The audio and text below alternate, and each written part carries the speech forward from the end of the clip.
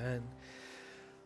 Well, if you are thankful today that the Spirit of God has been poured out on all flesh, and that today we celebrate that we are united, not because we are all the same, but even in all of our rich and beautiful diversity, the Lord is making us one body in the power of His Spirit. And if you're thankful for that, say amen. Amen. I'd invite you to take a Bible today and turn with me to the book of Revelation. During this Easter season and now Pentecost and Trinity Sundays, we will continue to look at the book of Revelation. Today we're in Revelation chapter 21. As you turn there, today is Pentecost Sunday, and next Sunday is what's called Trinity Sunday. As we are shaped by the liturgical rhythms of the year, it really is the end of kind of the formal seasons of the liturgical year. If you haven't been paying attention, this is kind of what we've been trying to do. Back in late November, early December, we entered into a season that's really a season of fasting, the season of Advent, as we realize, we really need the Lord to come. And so we cry out and invite the Lord to come. And then we have a whole season really of kind of feasting and celebrating Christmas all the way through Epiphany. And then we enter into another season of fasting as we stand beneath the shadow of the cross and recognize all of our sin and brokenness. But then we've been in the season where we celebrate again and again that He is risen indeed, and that sin and darkness and evil and death do not get the last word. But the resurrection life and love and grace and mercy of Christ has the final word. And so thanks be to God. In a couple weeks, we enter into what's called ordinary time, and that doesn't mean that you get to skip or that it's just ordinary. It means maybe we should take some months and figure out how to order our lives in the light of everything that we've just experienced and celebrated. And how do we order our life in the light of the new creation? And then we'll get ready and do it all over again. But these two Sundays here at the end oftentimes are overlooked. The coming of the Holy Spirit, the empowerment of the church, and then next week, the celebration that God has revealed as Father, Son, and Holy Spirit. And from the very beginning, God, the Father, has made space for the Son, and the Son made space for the Spirit. That when we say God is love, there is this very community of love that is the mystery of the one God. But that God who invites us then to enter into that relationship of love with God and with each other.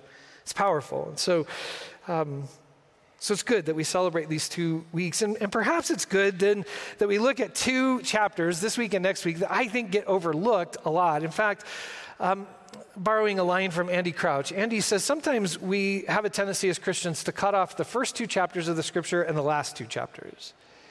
And when we do that, we end up with a slightly different story. When we cut off the first 2 chapters of the Bible, Genesis 1 and 2, we end up starting at Genesis 3 with the fall of humankind. And then everything's just kind of a sinful mess, chaos and tohu bohu. But if we put those first 2 chapters back on, we actually start with a story about the goodness of creation and God's love and purposefulness for all that has been created and formed. And then if we cut off the last 2 chapters, Revelation 21 and 22, our story ends at the lake of fire. And so we get the story of starts with sin and ends with death. And ends with punishment and wrath. But if we put the last 2 chapters on, as we'll see today and next week, as we put the last 2 chapters on, we end with an amazing story, not just of a creation that is good, but a creation that is renewed. And the new creation. We use those terms a bit around here, the new creation. And this beautiful picture of God's purposes for all things. And so this morning, I want to invite you into the beginning of that chapter 21. I just want to read verses 1 through 5. And if you're with us this morning and able, I'd invite you to stand in honor of the Lord's word.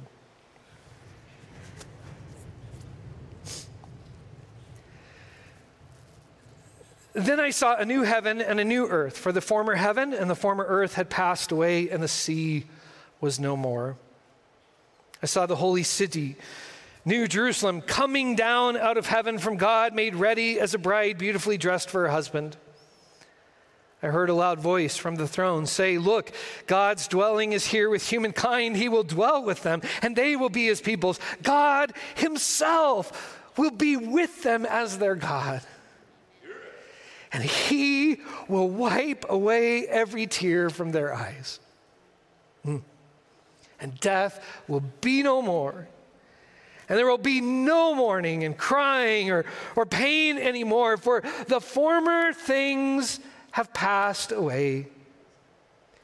And then the one seated on the throne said, "Look, I am making all things new." The word of God for the people of God. Thanks be to God. You may be seated. There was a commercial that I remember as a kid. It had like 3 or 4 different versions of it. And most of you in the room are old enough to remember it too. There are 2 people walking down the street headed for each other. One, for some reason, is eating straight out of a jar of peanut butter. And another is walking down the street eating a chocolate bar. And they're so transfixed with what they're eating that they don't see each other, so they bang and crash into each other.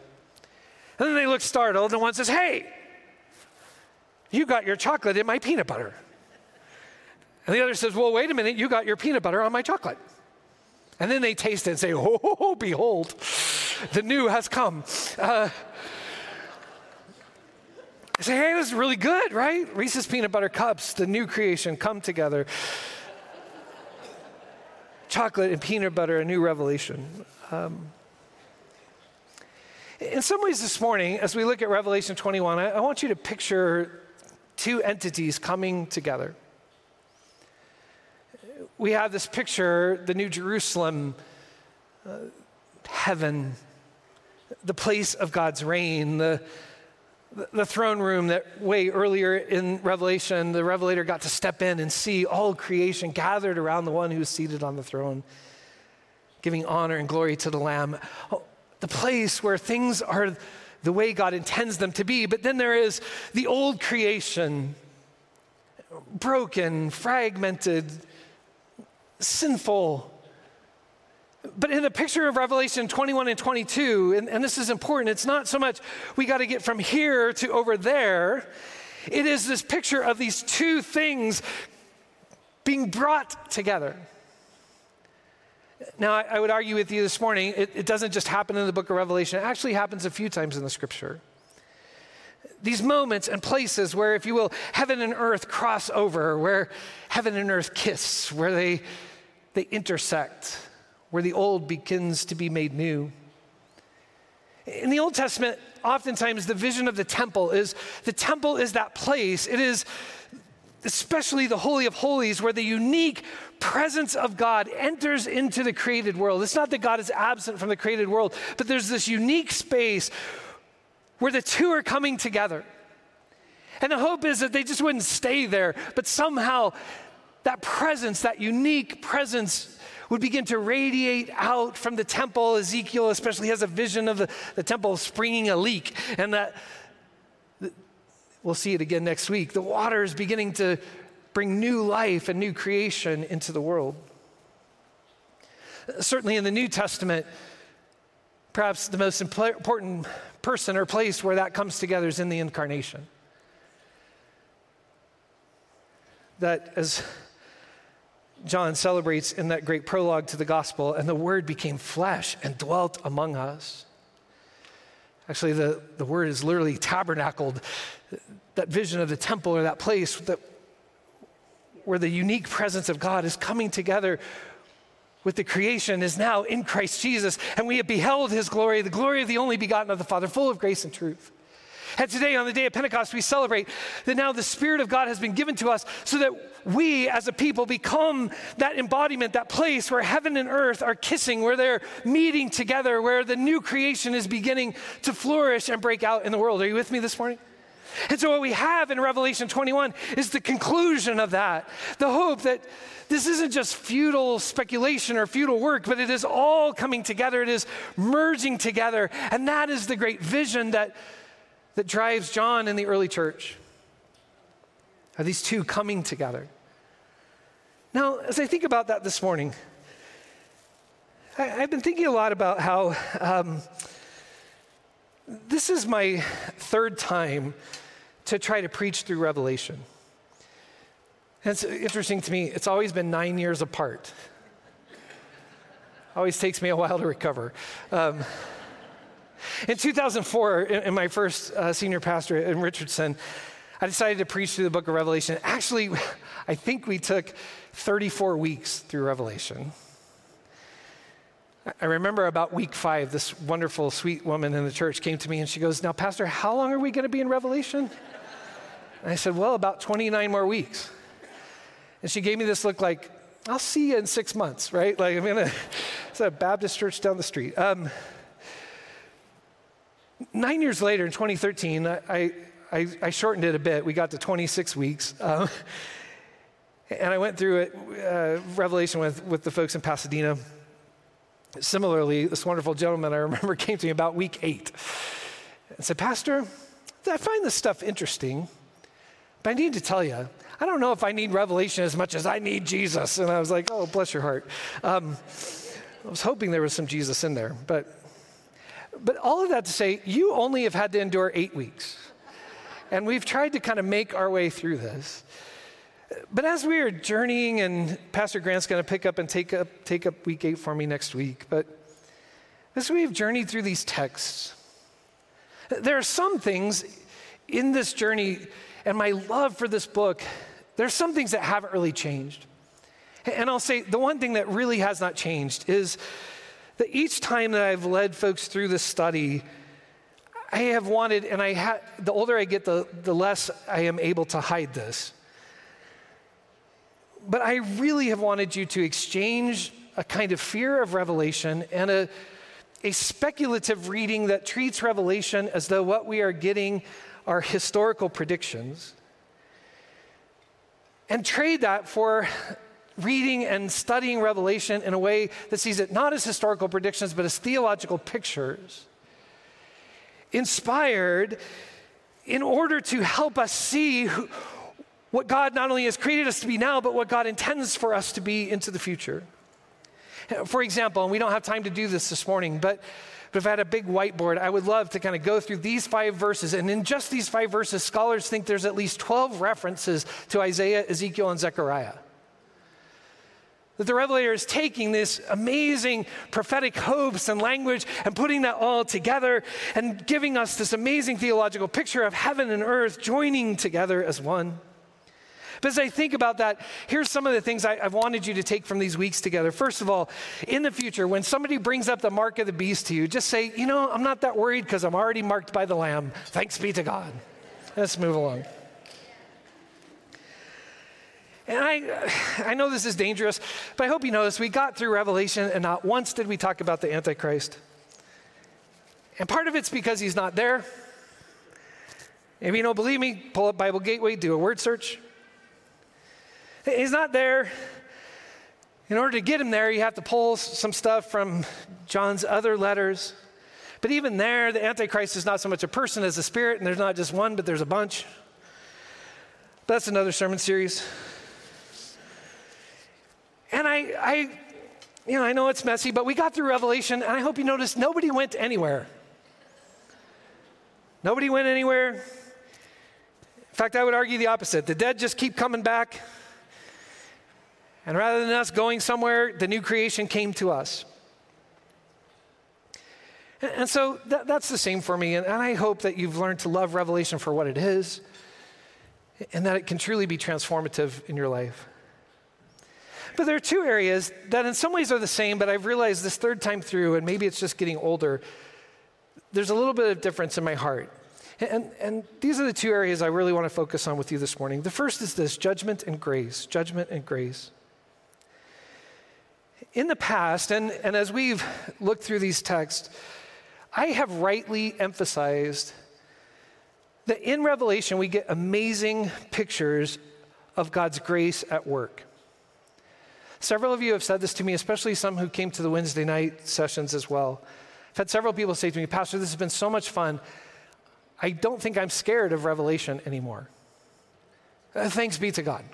Like, that's a good thing. But we have tried to celebrate again and again these pictures of grace in Revelation. So some of the things I hope gets not only in your mind, but in your heart. That in the opening of the book, in the opening of the vision, when the Revelator sees the one seated on the throne with the scroll that no one can undo and undo the seals, The Lion of the tribe of Judah has conquered. He can open the seals. But when he looks, this is such an amazing picture of grace. The lion is the lamb that's been slain. And it is Christ, it is the embodiment of God's self-giving love that has the ability to bring all things to God's glorious conclusion. And that is an amazing picture of grace. And you are now to be marked by and be reflections of that amazing vision of grace that we see there. And I hope you got this too. There are judgments in Revelation. In fact, there's 3 cycles of them. We get seals, and then we get trumpets. We almost get thunders, but then God says, never mind, seal those up. And then we get bowls. And each of those 7 come with various forms of judgment. But one of the things I hope you remember about the study is every time judgment comes, what happens in the world? Nothing. Nobody repents. Like Pharaoh and his hard heart before Moses, nothing changes. But in those 3 or 4 chapters where John pictures a people who eat the scroll or who are measured out as the temple, who become the embodiment of the law and the prophets in the world, almost the entire creation comes to Christ. It's an amazing vision of grace, even in the final battle scenes, which we did skip. Sometime go back and read chapter 20 this week. Evil is finally defeated in a great battle. But even there, when Christ comes riding into battle, he comes with no weapons in his hands. The only weapon he has is a sword coming out of his mouth.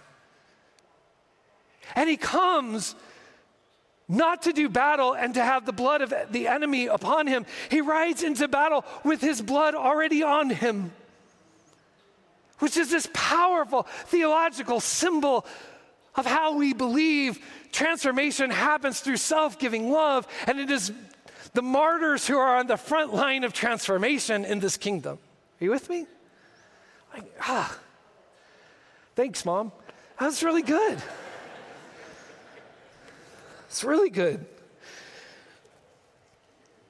But nevertheless, I have wanted you to get that as we've gone through Revelation, picture after picture after picture of grace, of grace, of grace. However, this time through, I've been reminded, though, of the necessity of judgment. For as the new creation breaks into the old, as they are merged together, there's all this newness and beauty that comes. And we didn't read it today, but sometime I'll go ahead and read it for you. Verse 8 of this. Chapter 21. But the cowardly, the faithless, the vile, the murderers, those who commit sexual immorality, those who use drugs and cast spells, the idolaters, the liars, their share will be in the lake that burns with fire.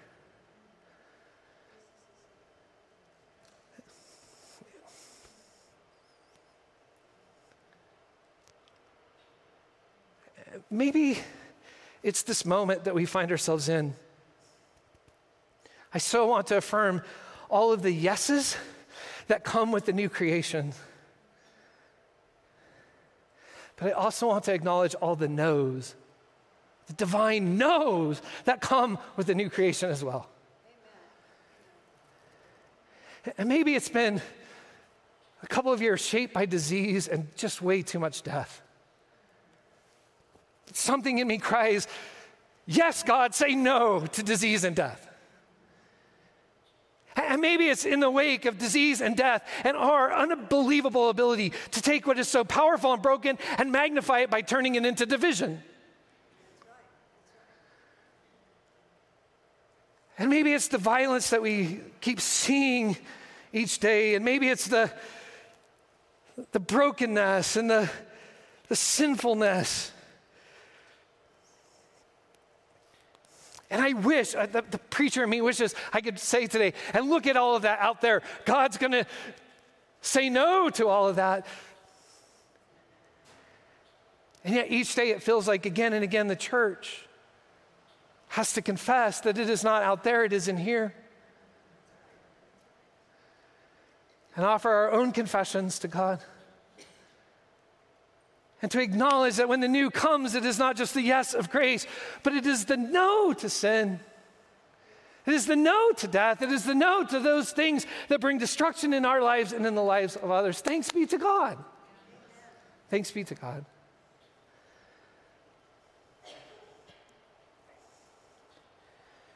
The other has to do with what I'll call embodiment and transcendence. So if there's a part that in these journeys through Revelation, I have over and over tried to emphasize, it's what I'll call embodiment. And maybe it's, let me go back for just a minute. Maybe it's sometimes growing up in settings where I just was so afraid of God that I needed a kind of corrective that emphasized the grace and mercy of God towards us. But again, as John points out in the prologue, what we see in Jesus is one who brings together grace and truth. I've said this to you before, but I'll say it again. Truth without grace just comes off as ugly legalism. But grace without truth just becomes a kind of sentimentality that just continues to receive the broken things into our lives that destroy us and destroy others. But I think maybe because I was often also in my imagination saw so much of what Revelation was trying to do as getting us out of here, and such a denial of what it means to be a community or what it means to be a body or what it means to work for things now. Why would we work for things now when we're just going to get out of here anyway? And so because of that, I feel like I've tried to emphasize embodiment and I fought against that otherworldliness. And so I want you to see in the text things like this. There is a groaning of creation that Paul sees that is fulfilled as the whole creation is made new. And really get this. There is nothing about us going here. This comes to us. The New Jerusalem comes down.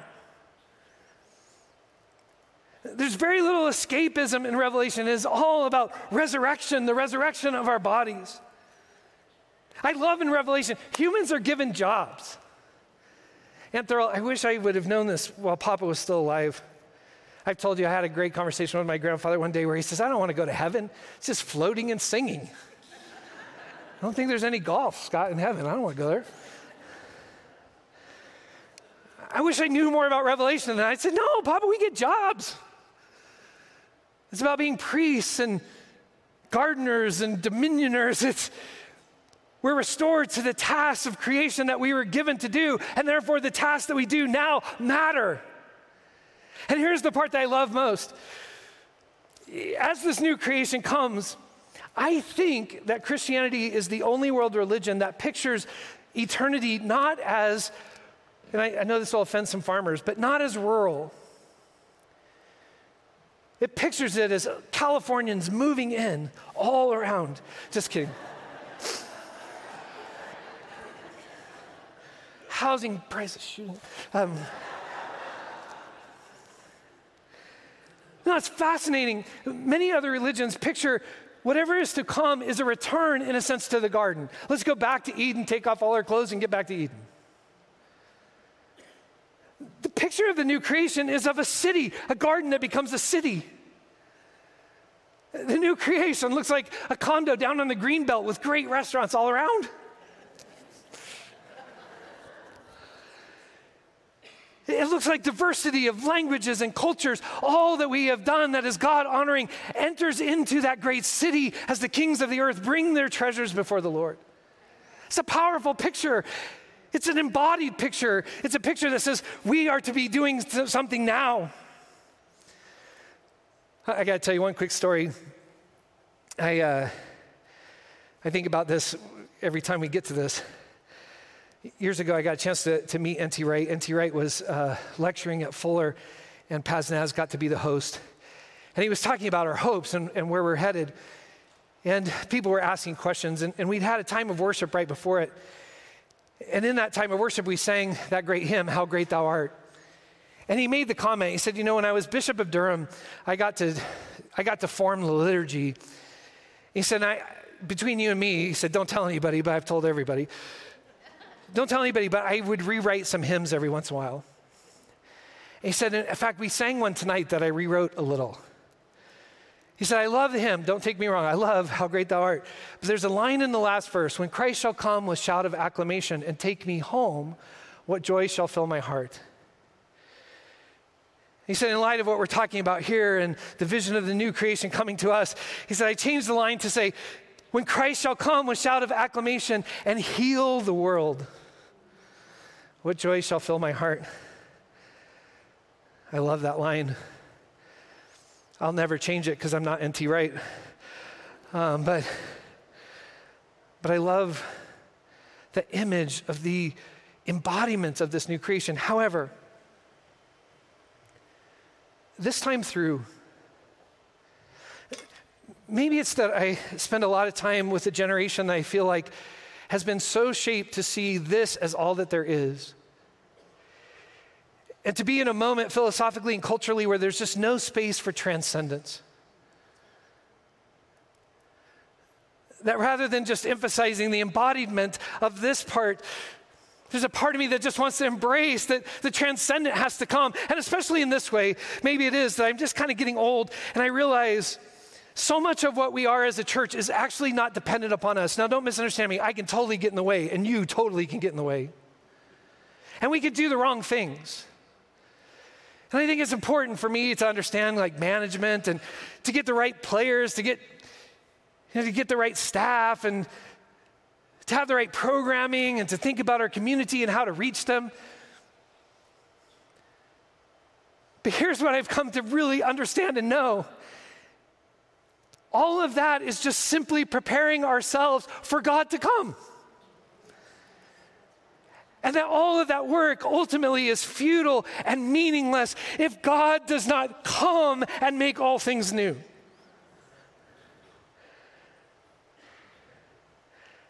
And I've realized that we are primarily called to waiting, but not waiting like we're in a doctor's office, waiting for the action to happen. But our waiting is a waiting of preparation and doing justice and loving mercy and making ourselves available for that which can only come from God to come and to make all things new. I have to tell you, that's such a relief for me to know that ultimately the coming of the new creation is not something we do, it is something we enter into and participate in, but it is the act of God. And we make ourselves available to the God who has come and is coming. And perhaps that's why it is right that we end around the table this morning. For as we gather around the table this morning, we're enacting a couple of things. We are enacting the grace of God. And can I say to you, if you're a guest today, as we participate in this meal, you are welcome to participate. Now, I have to say, I've gotten in trouble for that more than once, for making the table open to all. But in our liturgy, in the liturgical service, we say every morning, no membership or preparation is necessary apart from this, apart from our knowledge that we need the grace of the Lord. And so can I say about this table, participation in this meal today is free, but it is not cheap. It is free, but it is not cheap. It is a grace that says yes to us, but it's a grace that changes us and says no to the things that break us. And then finally, as we gather around a kind of mystery. In fact, I could bore you with church history today. A lot of our denominational divides, especially a few centuries ago, were over what's happening here. Is this bread just bread? And is this cup just cup? Or like when I pray over this in just a moment, what happens to this stuff? And we use fancy words like transubstantiation and consubstantiation, and it'll be on the test. But it's always to try to say, it's really fascinating when we gather together and Christ is with us and offers Christ's self to us. this bread will still just be bread. This juice will still just be juice. But the transcendent God who made himself flesh in Christ is more than willing to make himself present in the everyday stuff of bread and cup. Which means that everyday folks like us can also be made into the mysterious vessel through which Christ works in the world. And so we come today to pray, oh God, bring the new into the old and begin right here with us. God, we thank you today for the invitation to be your people. I'm so thankful for the grace that says yes to us today, but also the grace that says no to the sin that destroys us. And I'm so thankful today that the goal for us is not to somehow get out of this body in order to become what you want us to be, but the mystery of holiness is that by the gift of your Spirit, you can begin to make us what you want us to be now, the body of Christ. And so we enact that mystery today. Grace that is free but not cheap. Grace that finds itself in the very common things of bread and cup. But a grace that is so uncommon. So make us what we eat today. Make us a foretaste of the new creation. Make us the body of Christ. Come, Holy Spirit, we need you. Come, sweet Spirit, I pray. Come in thy strength and thy power. Come in thine own gentle way. I'm going to invite those who are going to help us this morning to come at this time. The elements will come by, and I invite you to take a piece of bread and cup this morning and hang on to it, because we will take this meal together. Let's sing together as we're served this morning.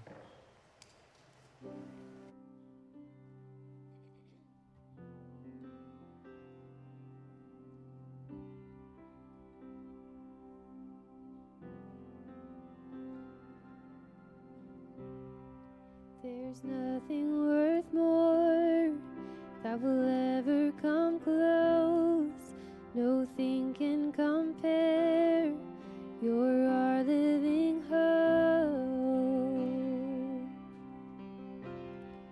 Your presence, Lord.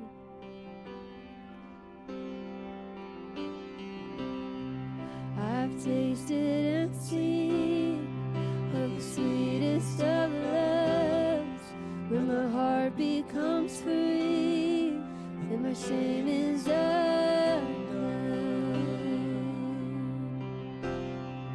Your presence, Lord.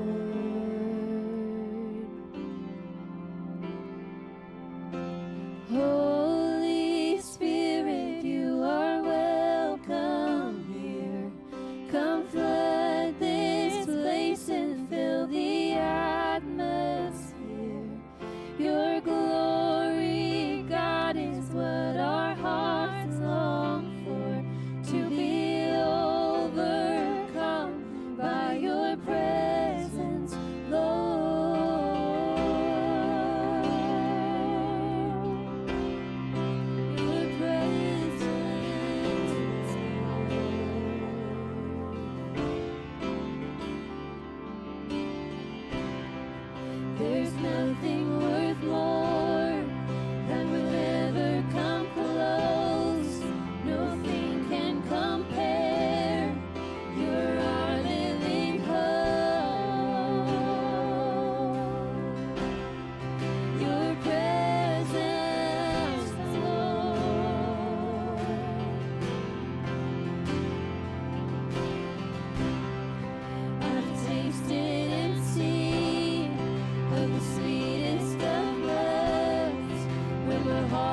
comes free, and my shame is undone.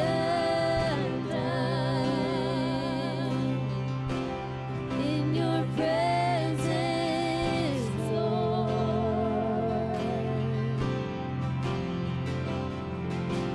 Holy Spirit, you are welcome here. Come flood this place and fill the atmosphere. Your glory, God, is what our hearts long for. To be overcome by your presence, Lord.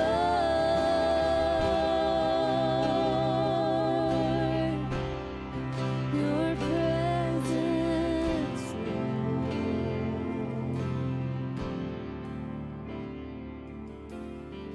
Let us become more aware of your presence.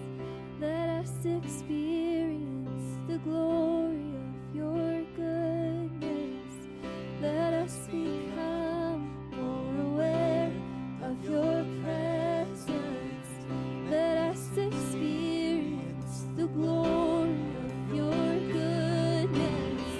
Let us become more aware of your presence.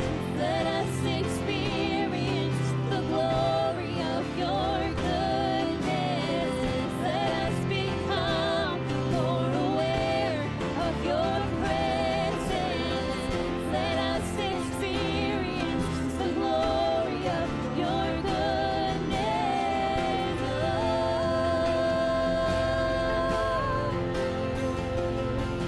Oh, Holy Spirit, you are welcome here. Come flood this place and fill the atmosphere. Your glory, God, is what our hearts long for. To be overcome by your presence, Lord. Amen. Did you guys get served? All right. Would you hold the elements out in front of you? Let me pray a prayer of blessing.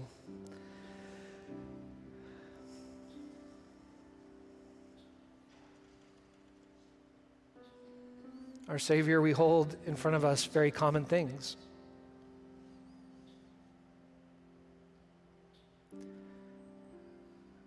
But very common things that have become a very uncommon means of grace to us today.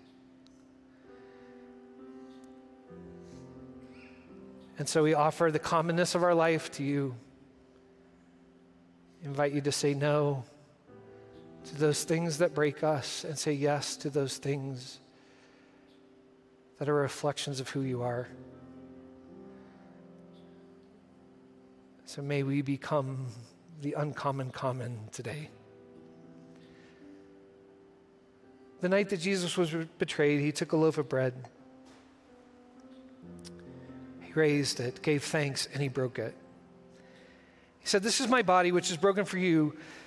Let us take and eat in remembrance of him."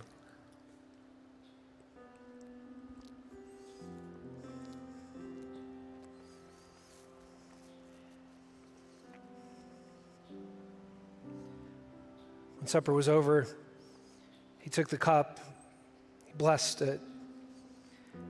He said, "This is my blood, which is poured out for you to preserve you blameless unto everlasting life. Let us take and drink as we invite the new creation to take hold in us today."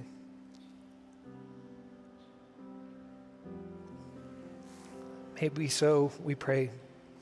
May we be the body of Christ for the sake of the world. And God's people said, amen. Would you stand with us?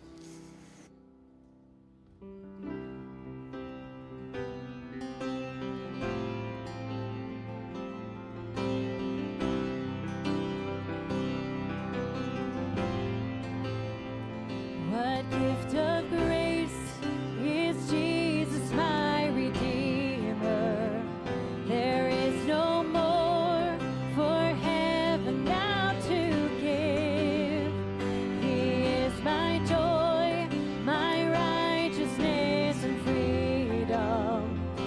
my steadfast love, my deep and boundless peace.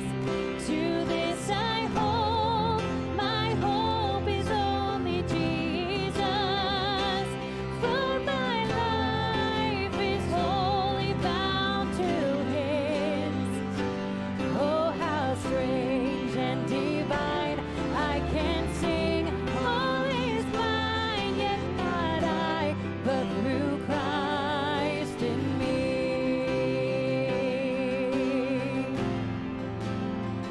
The night is dark, but I am not forsaken, for by my side the Savior, He will stay.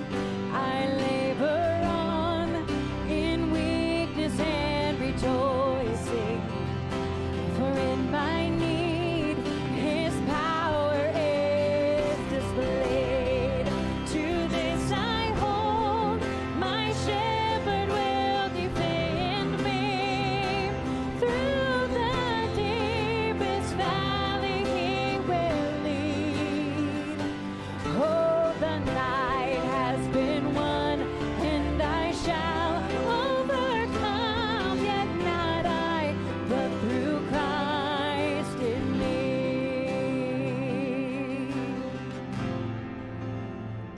No fate I dread, I know I am forgiven.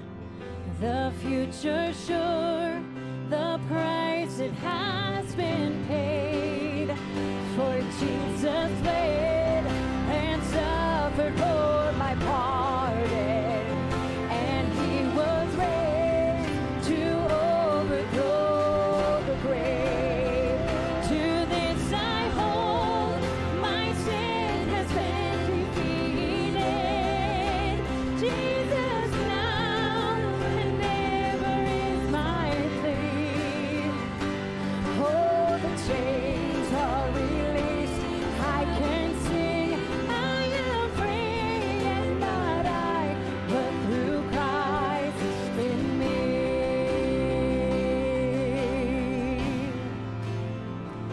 With every breath, I long to follow Jesus, for He has said that He will bring me home.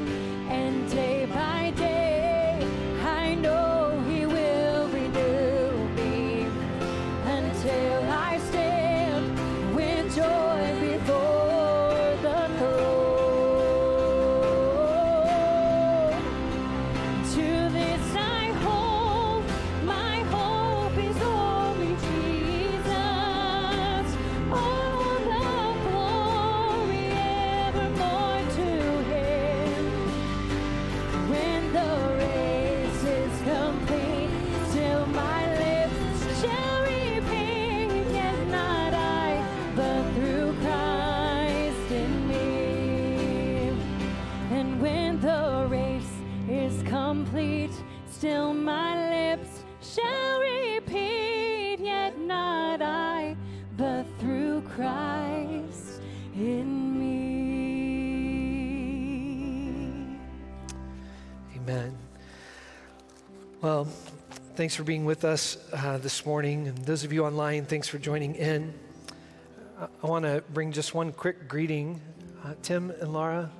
Tim, there you are. Tim Hahn has joined us across the street in the theology faculty. It's great to have you and your family in Nampa, so welcome. And Roger and Dorothy and Matthew, great to have you guys with us too today. So Roger is a theologian, and he was at the seminary for a long, long time. And so this is a little like exam day for me. So don't mess this up. If you listened well this morning, when the new comes, and someday it will come in its fullness, but when it comes now and says yes to the good and no to the things that bring destruction, and it empowers us to be what we were created to be. Nazarenes, we have a word for that. Did you know that? It's the... Yeah, that was okay. That's pretty good. That's why this benediction's for us this morning. May the God of peace himself, may he make you new. May he sanctify you through and through. May your whole spirit, your soul, your body be kept sound and blameless until the coming of our Lord Jesus Christ. And he who keeps calling us, he is faithful, and he will finish this work in us. And God's people said, amen. Go in his peace.